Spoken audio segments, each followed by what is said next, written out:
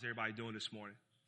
Good. Amen. Praise God. Again, delighted to be here with you guys, and I'm delighted to be able to unpack this text with you. Very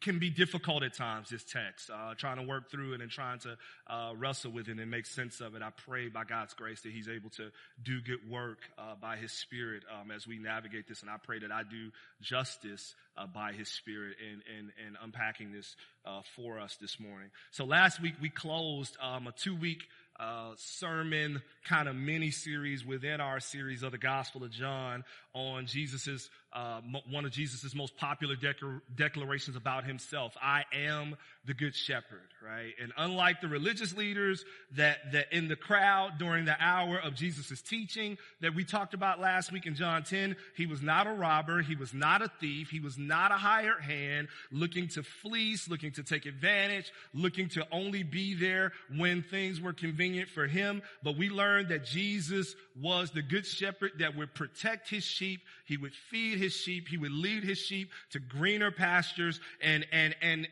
not only would he protect them, but he would literally go as far as laying his own life down to save them. And that, of course, is pointing to the end of this book where Jesus is slain. The Lamb of God is slain for the sins of the world. So the shepherd in some way becomes the sheep, right? By being led to the slaughter in order that the rest of the sheep might be saved. He lays his own life down.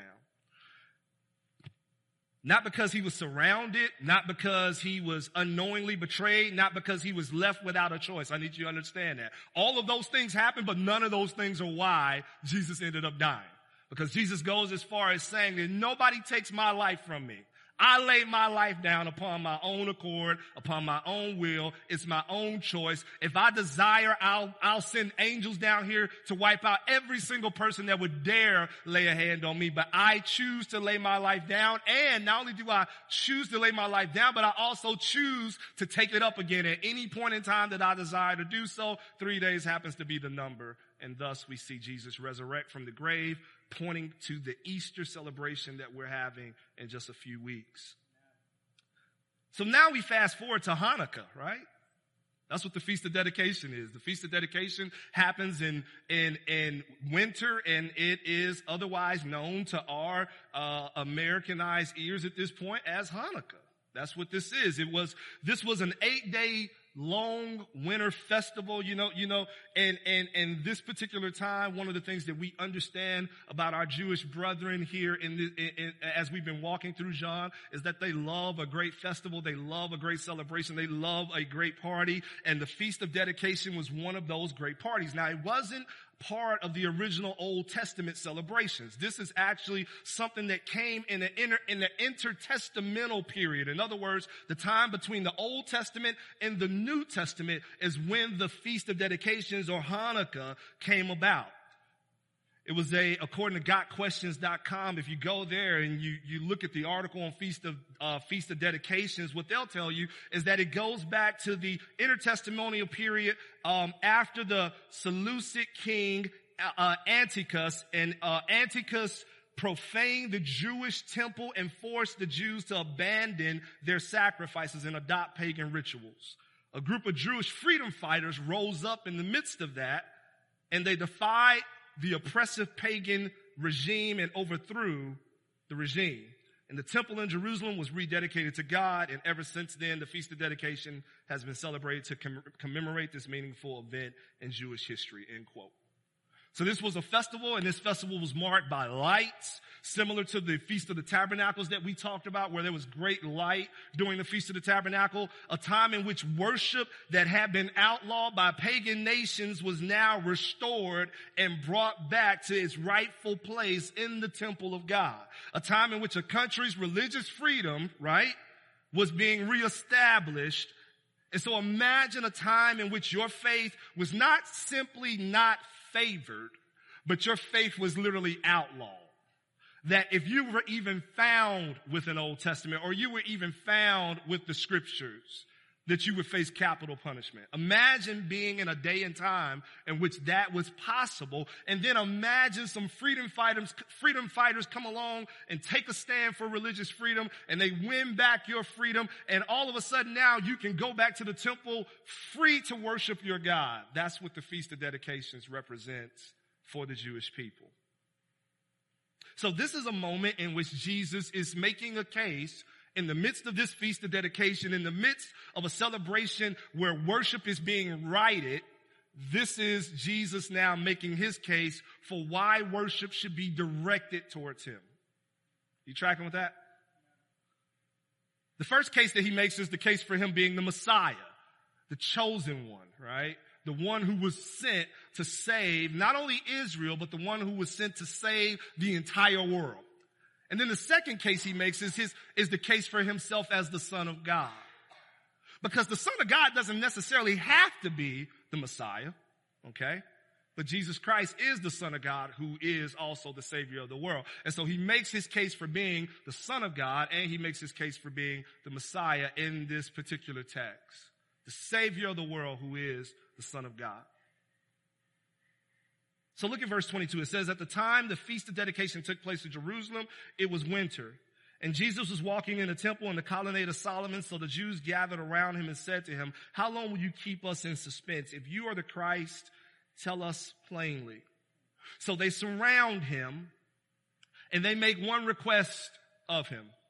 They have one request of him, and that request is to tell us who you are in plain language. Don't beat around the bush. Don't give us any shadow language. Don't give us any of this kind of underhanded misdirections. Just tell us who you are plainly and clearly. And we don't quite know how honest or dishonest this request is. We don't know their motivations. Their motivations could be good. Their motivations could be off. And more than likely, I'm willing to lean towards their motivations being off based on what we see in the rest of the chapter and the rest of the text. But nevertheless, what you need to understand about their request is that it's completely and totally unnecessary. Doesn't need to be asked. Don't need it. Tell us who you are plainly. They don't need for him to do that. For reasons that really we don't necessarily know for sure. Only Jesus knows himself why he did things the way he did it. But for reasons that we don't necessarily know for sure, he never really gets around to declaring publicly before the masses that he is in fact the Messiah.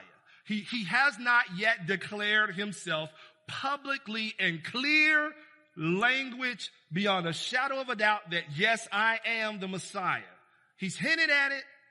He shared it in private moments and in private spaces, but he hasn't publicly declared it. However, there have been more evidences declared in the shadows for them to get it. They don't need a public declaration. They've already received everything that they need from him. They don't need Jesus to declare anything because he's given them everything that they need. So when talking to the one man from John chapter 9, who was born blind, if you remember that sermon that we worked through a couple of weeks ago, but remember, he makes it abundantly clear to that man in private. Remember John chapter 9, verse 35 through 38, it says, Jesus heard that they had cast him out and have found him. And having found him, he said, do you believe in the Son of Man? Talking to the man born blind.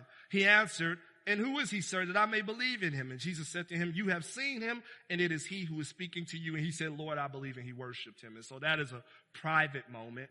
And we also see another private moment in John chapter 4, the famous narrative about the woman at the well. When the woman was at the well in John chapter 4, verse 25, it says that the woman said to him, I know that the Messiah is coming, he who is called Christ. And when he is coming, he will tell us all things. And Jesus said to her, I who speak to you am he. So, those are private moments.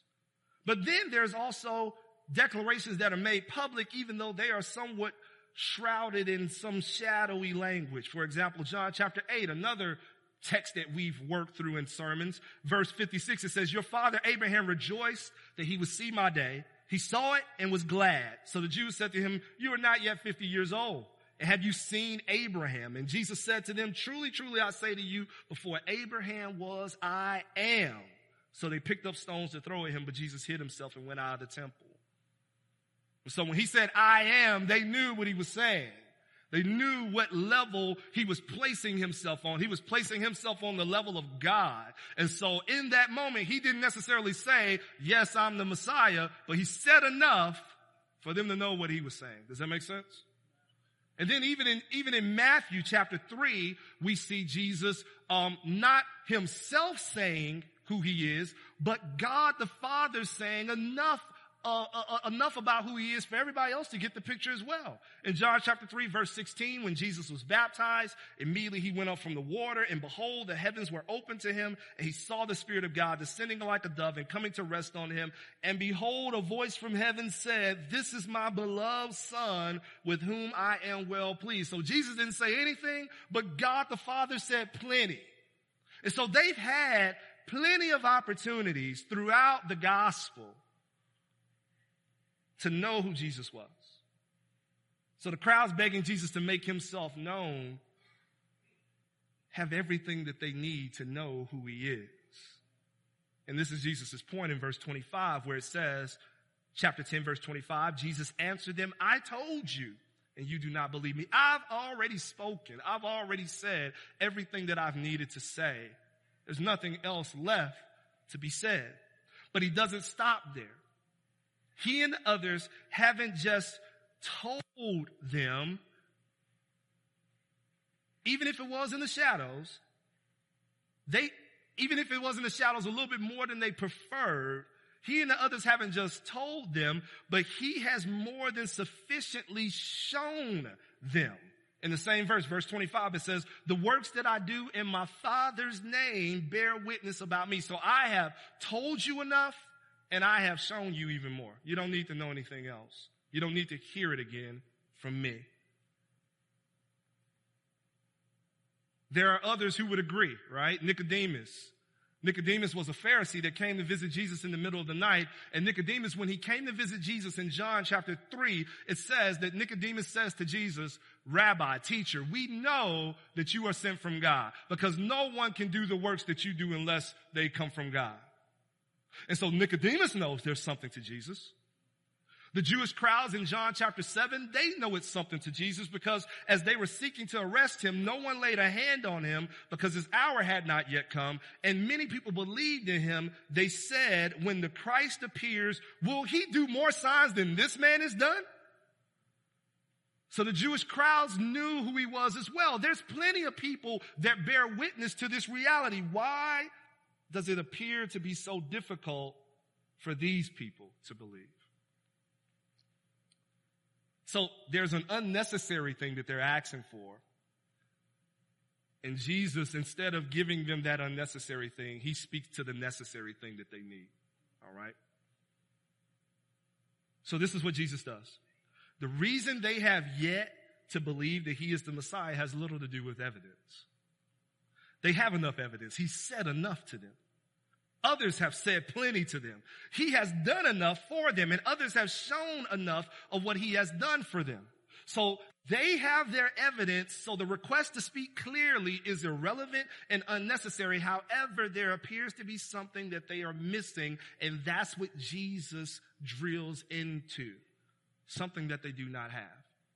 In verse 26, he says, listen, but you do not believe because you are not my sheep. My sheep hear my voice, and I know them, and they follow me.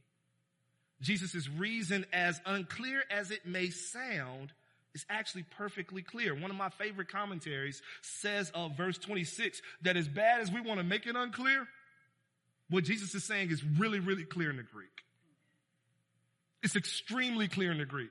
It sounds ambiguous. It sounds confusing. But when you read it in the Greek, it cannot be spoken and said in any other way. There's some texts that you look at in the Greek where they're a little confusing, right? And so you can translate it in different ways depending on who's the translator. But this particular text, there's no other way to translate it. It's as clear as it can possibly be. You don't believe because you are not mine. Notice the order in which that takes place. That's a shock to our senses. You don't believe because you don't belong to me. The late and great preacher Charles Spurgeon says of Jesus' words in verse 26, your unbelief is evidence that you were not chosen and that you have not been called by the Spirit of God and that you are still lost in your sins. Now, if you're paying attention, a very curious thing has happened in this exchange between Jesus and this crowd. What has happened is that they've asked for more from him to determine if he is the Messiah, but Jesus is pushing for them to understand more about themselves, not more about him. He's saying, you know what you need, or you have what you need to know about me. What's keeping you from believing, it's what's happening in you. Sometimes we expect more evidence to give us belief, right?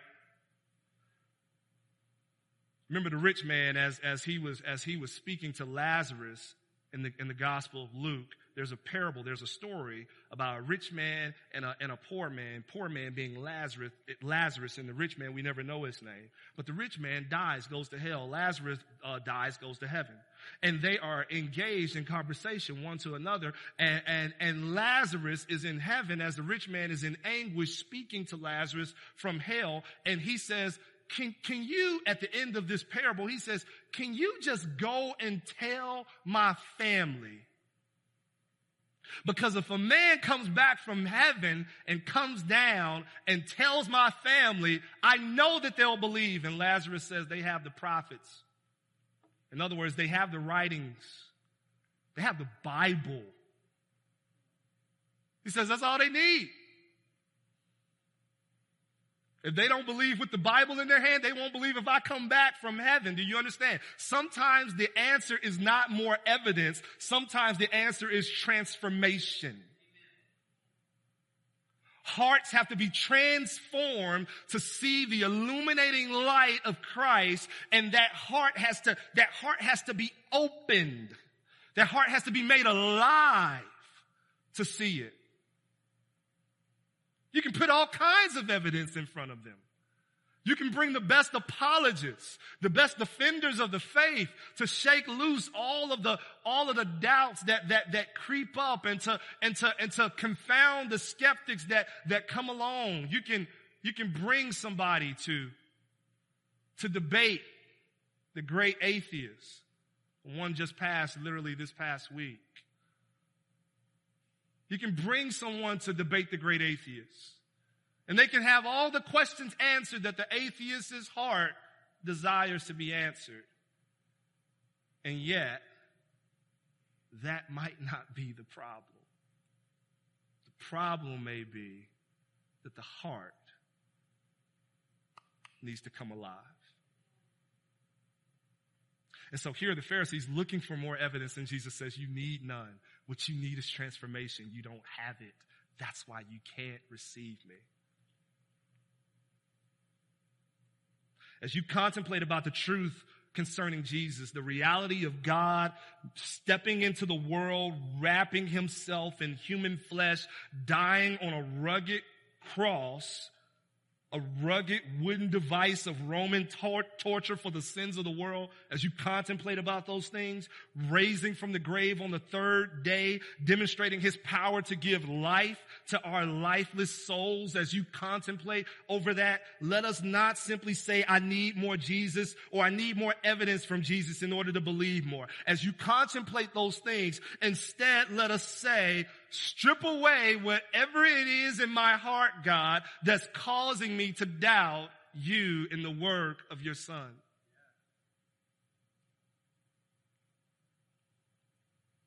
Don't say, hey, can you give me some more facts? I need more facts here, more facts. Cry out with the psalmist in Psalm 118 who said, the Lord has disciplined me severely, but he has not given me over to death. Create in me a clean heart, O God, renew a right spirit in me.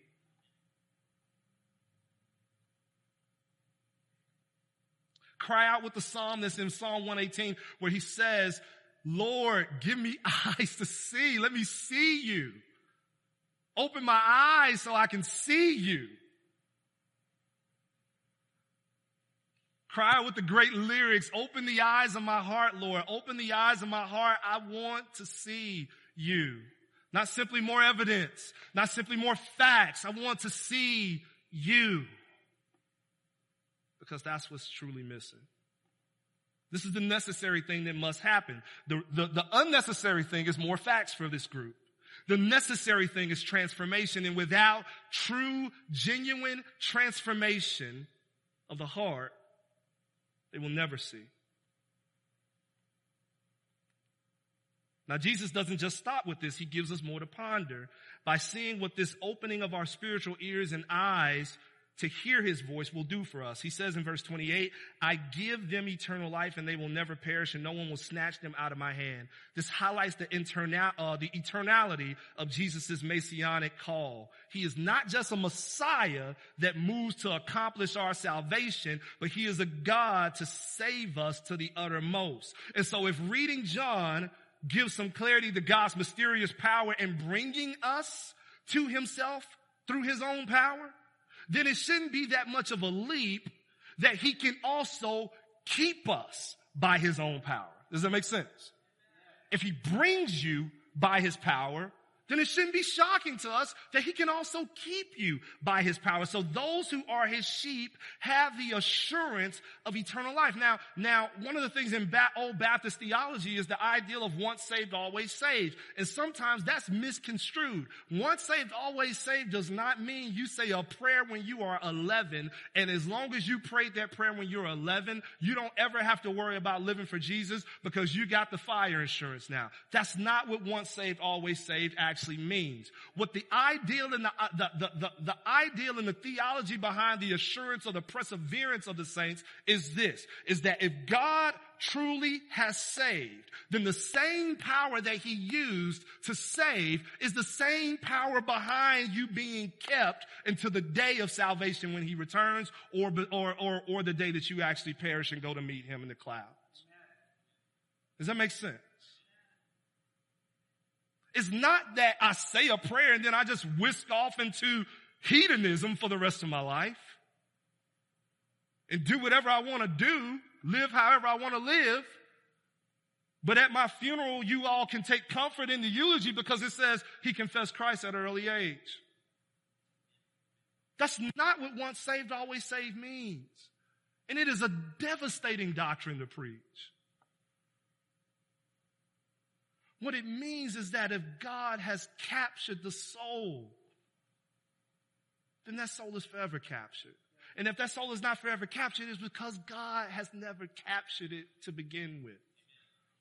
What it's saying is the same thing that's being said in Ephesians chapter 1. Ephesians chapter 1 verse 11 says, in him we have obtained an inheritance. It's an inheritance, having been predestined according to the purpose of him who works all things according to the counsel of his will, so that we who were the first to hope in Christ might be to the praise of his glory. In him you also, when you heard the word of truth, the gospel of your salvation, and believed in him, were sealed with the promised Spirit, who is the guarantee of our inheritance until we acquire possession of it to the praise of his glory. Do you hear that? You were sealed with the Spirit, who is the guarantee of your inheritance. In other words, God's power doesn't shut off in you. The same power that awakens your soul is the same power that is sustaining it and keeping it alive. There's no such thing as a soul being awakened and then dying again. If the soul has been awakened, it's because God did it. And if that soul ceases to stay awake, it was because it was never resuscitated from the beginning. Are you tracking with that?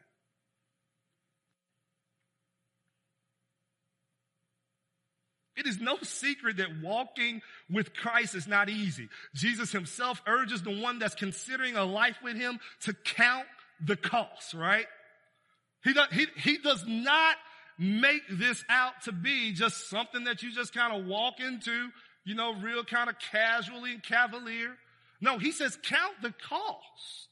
And so it's no secret that this life can be a difficult journey. Many obstacles, hurdles exist to stand against us, to try to knock us off course, sin and temptation, failure, over and over and over again, doubt and suffering to knock us off course, persecution, the futility of life, seeing people die, realizing that this life is sometimes not all that it's cooked up to be for me. But according to Jesus, for the one who has genuinely been awakened, none of them will be able to drive. None of that will be able to drive us away from him. No one will snatch them out of my hand, is what he says. To give the Christian even more assurance, though, of God's commitment to keep us through the highs and the lows of the Christian life, Jesus doubles down by describing this keeping power as not just something he carries, but something his Father carries as well. Because he and the Father are one. And so he says in verse 29, my Father who has given them to me is greater than all, and no one is able to snatch them out of the Father's hand. I and the Father are one. For anyone to destroy the genuine spirit-stirred faith of a believer, he has to contend with the active power, authority, and the will of not only Jesus, but the Father and the Spirit who has sealed him. And let me tell you something, that is not possible. It can't be done. You aren't going anywhere if you are rightfully in him. You aren't going anywhere. He is going to keep you. Some of you guys know exactly what I'm talking about because some of you have been in the same situation that I've been in where there were times you didn't even want to be kept and yet you were still being kept. There were times you were wanting to do things why can't I just be like everybody else and just go do the things that they do and just hang out like everybody else hangs out and go all the places that everybody else goes? Why can't I just do that? Why can't I just feel good about doing that? You can't even feel good about doing it. Because even when you don't want to be kept, God is keeping you.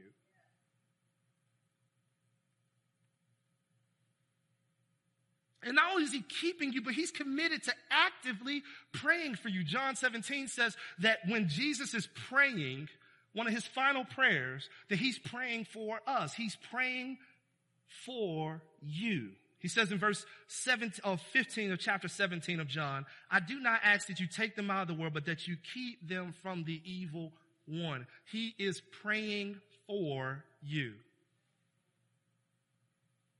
That you keep them from the evil one. You say, well, hey, I think that's for the disciples.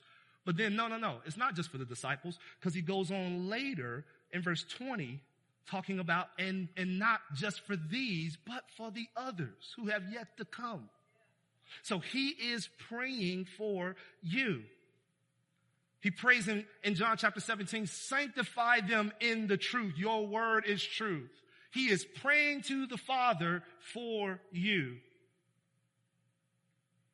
Hebrews chapter 7 says that the former priests were many in number because they were prevented by death from continuing in office. But he, Jesus Christ, holds his priesthood permanently because he continues forever. Consequently, he is able to save to the uttermost those who draw near to God through him, since he always lives to make intercession for them. He is praying for you. When you're wrestling in your walk, he is praying for you. When you are doubting him and doubting his very existence, he is praying for you. When temptation is dragging you to himself, he is praying for you. And he will never cease to pray for you. He constantly makes intercession before the throne of his Father for you. You will be kept. Now the Jews hear this and they're fuming. This sounds like great news, right? All this sounds like great news to me. But the Jews hear this and they are fuming with rage. They're furious. Verse 31 tells us how furious they are. So furious that they seek again to kill him. They pick up stones. Verse 31. To stone him. And Jesus answered them, I have shown you many good works from the Father, of which of them are you going to stone me? And the Jews answered, it is not a good work that we are going to stone you, but blasphemy, because you, being a man, make yourself God. Now they're furious, but it's not because of his commitment to keep the saints from eternally falling, but because of the audacity that he carries to think that he is so close to God the Father that he could even claim to do it. Their rage is not connected to the works. It's connected to his testimony.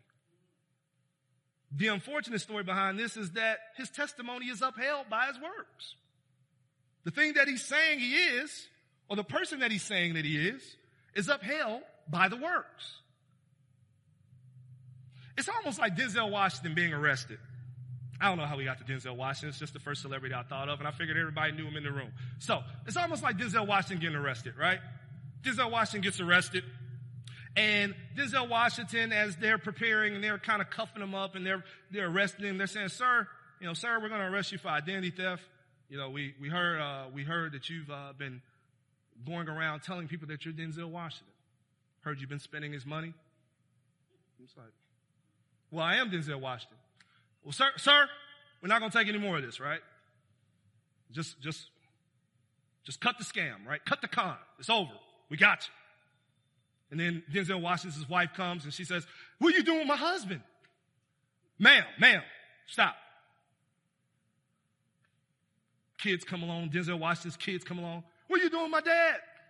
Stop. Enough of this. Denzel Washington allegedly pulls out his license, shows it to him. You bear a very striking resemblance to him, but stop the con. I mean, he's giving them everything that they need to know that he's Denzel Washington. And yet, they accuse him of not being Denzel Washington and are ready to punish him for it, right? And so here's what's happening with Jesus. They're saying, we're not mad at you because of the works. We're mad at you because you said that you're the Son of God. Well, all of the works tell you that I'm the Son of God. Does that make sense? So it's like you're refusing all of the evidence in order to know that I am who I say that I am. That's what's happening. So Jesus moves from proving his messianic or his messiahship to his sonship, which we will briefly cover here in the next few verses. So verse 34, it says, Jesus answered them, it is not written in your law, I said you were gods. If he called them gods to whom the word of God came, and the scripture cannot be broken, do you say of him whom the Father consecrated and sent into the world, you are blaspheming because I said, I am the Son of God. So Jesus makes his case for being the Son of God in two ways. One is that he makes his case by using the law, their law, which of course is his law, but he makes it a point to the fact that, hey, this is the book y'all use, right? So he uses their law, quote, unquote, to make his case as the Son of God. He begins making his case by appealing to the same words that the critics are using against him. He appeals to the Old Testament. He appeals to the Word of God. He appeals to the law. Now, when you read what he uses, he's actually appealing to Psalms 82. But sometimes when the scripture is referenced, sometimes it's referenced as the law and the prophets. Sometimes it's referenced as the law, the wisdom and the prophets. Sometimes it's referenced as the law. When it's referenced as the law, you should see it as all of the Old Testament, basically. Does that make sense? And so he's taking all of the Old Testament and he's speaking to, in particular, Psalm chapter 82. In Psalm chapter 82, it says this, God has taken his place in the divine council. In the midst of the gods, he holds judgment. How long will you judge unjustly and show partiality to the wicked?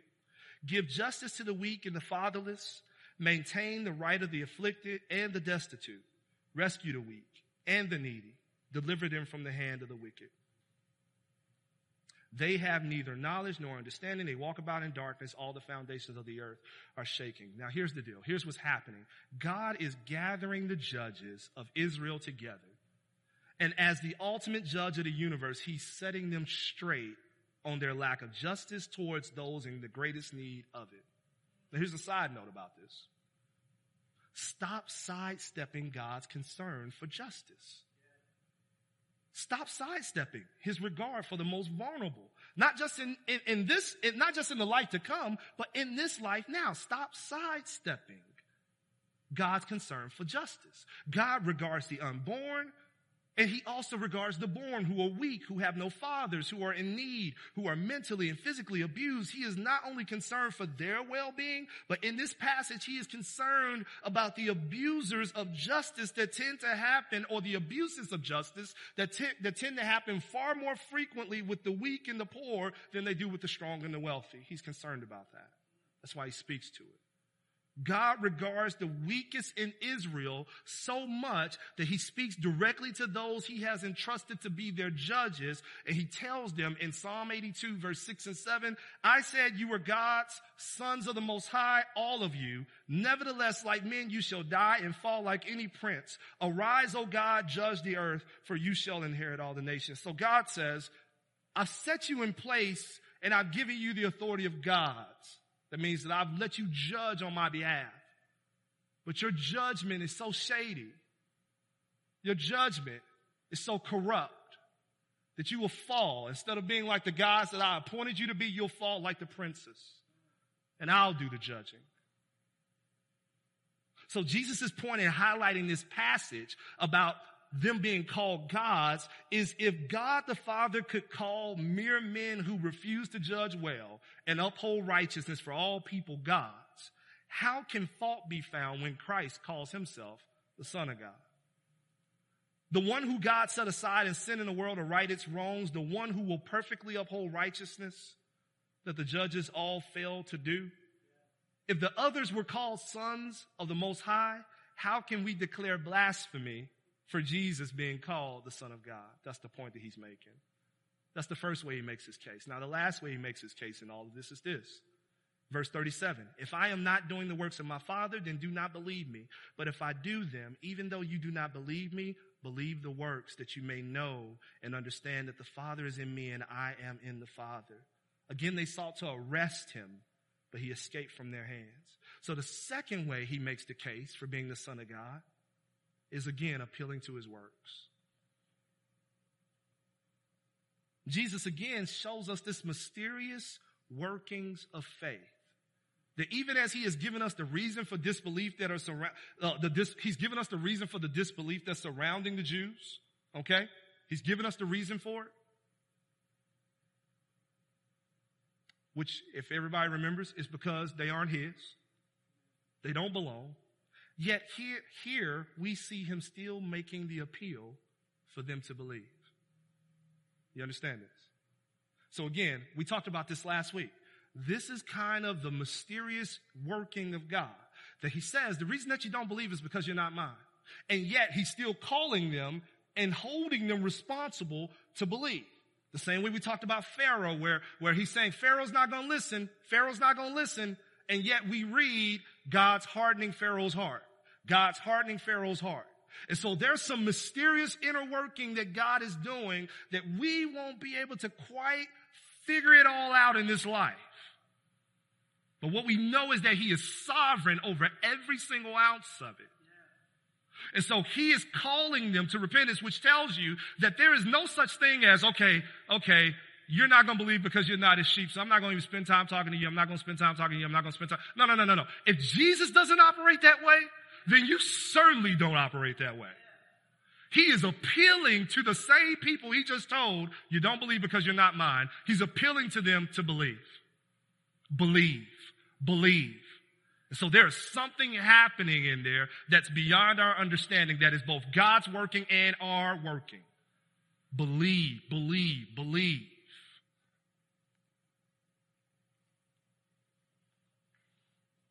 Jesus makes what seems to be a very reasonable appeal. If you don't believe me, at least believe the works.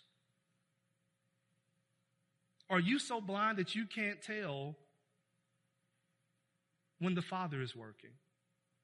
And the reality is that they are. See, the reason that they can't see Jesus' works and accept them is because they don't know the Father like they think they do. Because there's no one more consistent with the Father than him. His love is impeccable. His mercy is immutable. His power is invincible. His mercy, or his grace rather, is irresistible. There's no one more consistent with the Father than Jesus. Everything you could ever want in God, you can clearly see in him. So the question then becomes, why won't you accept him? Why won't you embrace him? It's because you don't know God like you think you do. Maybe there's someone in here who's struggling to embrace Jesus Christ. And maybe you're saying, well, I love God, but yeah, I don't know about this Christianity thing. There is no one more consistent with the God that you desire than Christ. What ends up happening is that our desire for who God is changes. And instead of chasing the highest prize, which is the true God, our sensibilities become dull and we chase lesser gods, cheap substitutes. Psalms 115 says that they worship, talking about idol worshipers, that they worship gods of silver and gold. And then later on, and it says, they have ears but do not hear, they have mouths but do not speak, eyes but do not see, noses but do not smell, hands but do not feel, feet but do not walk, and they do not make a sound in their throat. Those are the idols, the substitutes. And it says that those who make them become like them. So do all who trust in them. What ends up happening in our idol worship is that we become like our idols. And so our sensibilities to the one true, great God are dulled. And we don't know him when we see him. And we won't embrace him. We exchange him for lesser things. So part of the reason why, if you're in this room and you're struggling with coming to faith in Jesus Christ, is because the world has sold you so many cheap substitutes that you feel like letting them go is actually losing something. Can I assure you of one thing as we wrap up? You aren't losing a thing. That turning your faith to Jesus Christ is turning your faith to the God of the universe. Turning your faith to Jesus Christ is turning your faith to the prize. It's exchanging the cheap substitutes for the highest prize, for the greatest treasure, for the only one that can satisfy your heart, not just in this life, but in the life to come. And for you that are in him, that are wrestling and toiling, you don't have to doubt him. You don't have to doubt that what you have in him is the greatest treasure that you could ever attain. I know life throws all kinds of curveballs at you, and sometimes you don't feel like you've attained the greatest treasure. Let me reassure you that what you have in Jesus Christ is the greatest treasure, and it will be realized fully and completely when this flesh is shed and we put on and we're clothed with all of the glory that he has for us. The Bible says that at that point we will see him as he really is. Our eyes are dim, so sometimes it's shaky, our vision. But there's coming a time where we will see him as he really is. So let me encourage you, brothers, sisters, continue to stand, continue to walk with him. Continue to treat him as the treasure that he really is. He's shown us everything that we need. Now our hearts just need to believe. Amen. Let's pray. God, we love you and we thank you and we give you praise and glory and honor for your goodness and your grace and your mercy towards us. Father, would you continue to move by your grace and by your spirit in our hearts? Would you continue to move in the heart of the doubter and the skeptic who does not know you? Would you continue to move in the heart of the believer who knows you but is wrestling, Lord God, because of all the trials of life?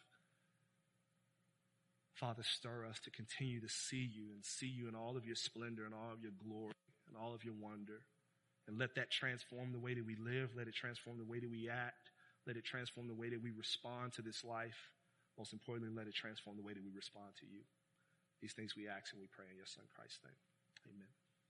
Amen. We're going to stand one last time and sing From the Inside Out as a reprise. And if anyone needs prayer during this moment as we're singing the back half of this song, if anyone needs prayer,